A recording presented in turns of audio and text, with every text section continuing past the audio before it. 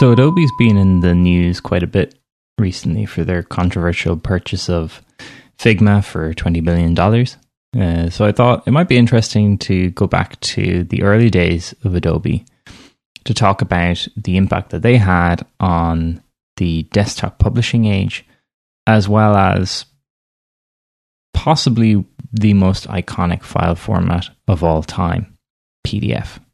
So in the 1980s, computers were becoming more commonplace in offices.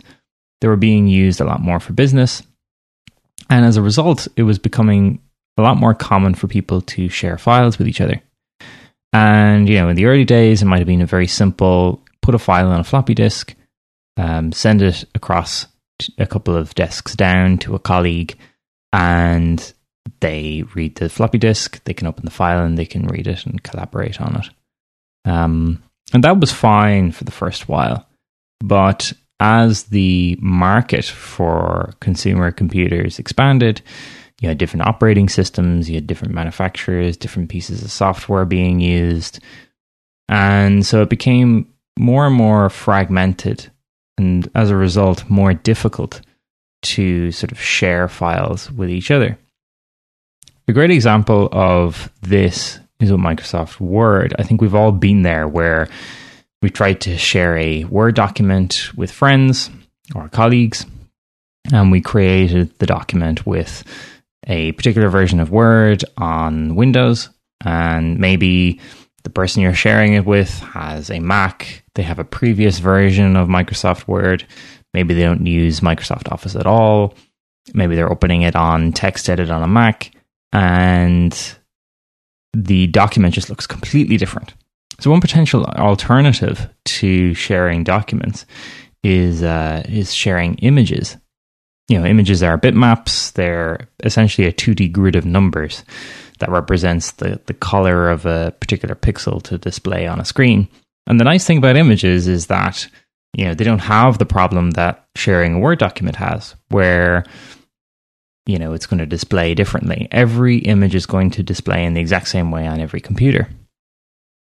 But there are several reasons why images are not great for sharing documents.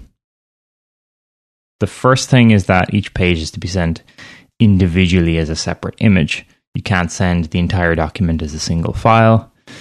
There's also no machine-readable version of it. You can't copy and paste and search for text within the document. It's not editable.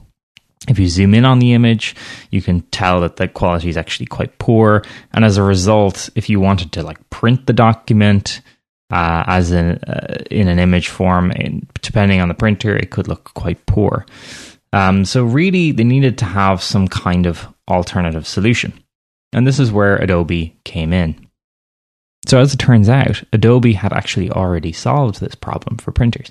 So Adobe was founded in 1982, and they created a file format and a programming language for printers to perfectly reproduce a document on a page.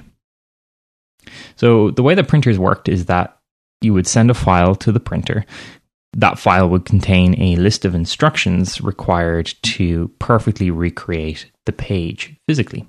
Adobe created this file type and the programming language, and they called it PostScript. So you'd send the printer a PostScript file, and it would create the document. And the beauty of PostScript was that as long as the printer could interpret the PostScript file, the document would look the exact same every time. The pages could be blown up in size, they could be reduced in size, and no matter what the resolution of the printed page was, it would always look pixel perfect. And PostScript honestly completely changed the publishing industry. It made graphics designing so much more accessible to people because they could now do it on a computer. And it completely accelerated the pace at which design work became digital. And one thing that Adobe recognized was that the problem that people were having with sharing digital files, digital documents, was essentially the same problem that they had already solved with printers. But rather than accurately recreating the document on a physical page, they had to do it on a screen. And so the solution that they came up with was an adapted version of PostScript for computers. So rather than the printer interpreting the PostScript file, it would be the computer that would. And the output would be a digital representation of it on the screen. There were a couple of downsides to PostScript.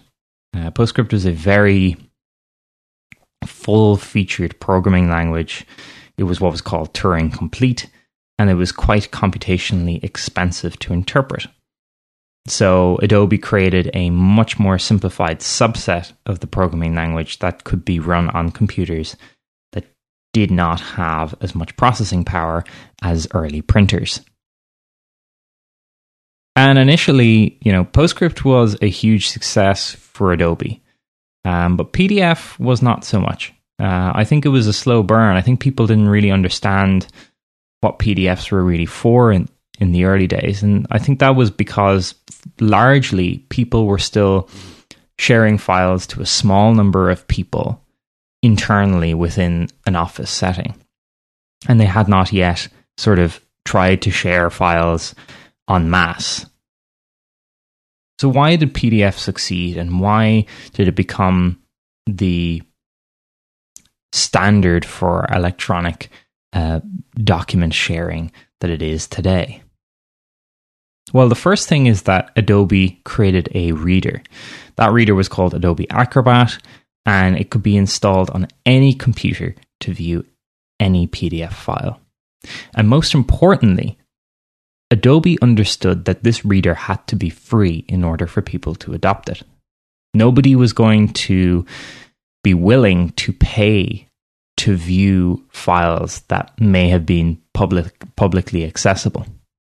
Another very important key to the success of PDF was that the PDF spec was also freely available. It was published, and people were encouraged to create implementations of it. As with PostScript, the ability to render text and vector graphics was another huge advantage that PDF had. In a PDF file, you would just reference the font name and the font size, and the computer would have a copy of that font stored as a set of Bezier curves that would then be used to create the font. And the font could be created in any size that they wanted. That's why when you zoom in on a PDF on a font, that font scales perfectly and remains super crisp on the screen, even if you're really, really zoomed in.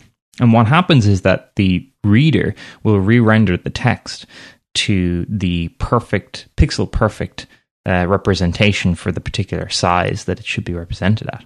Another huge advantage of PDF was vector graphics. You could draw lines, fill shapes, you could use curves, gradients, different shades, and you could essentially build any sort of table, any sort of diagram, any kind of graphics you could do with PDF. And this made it an extremely flexible and versatile format for any sort of published document. And finally, the IRS published all of their tax documents in 1996. And really by then, people started to understand the true value of PDF. Previously, IRS tax documents were sent via the US Postal Service. There were hundreds of millions of documents sent out every year. And it was honestly a logistical nightmare. In 2008, the PDF spec was standardized. It is the ISO 32000 standard, so relatively recently. What this means is that for implementers, it gives them peace of mind that the standard cannot, or the spec cannot be controlled by a corporation like Adobe anymore. And what it also means is that it establishes this as the best way or the go-to way for, in this case, publishing electronic documents. And so that brings us to the current day. I think files are definitely on their way out. The introduction of cloud computing, connected devices mean that the demand for PDF is definitely decreasing, but it's still used everywhere. And it's definitely not going anywhere anytime soon.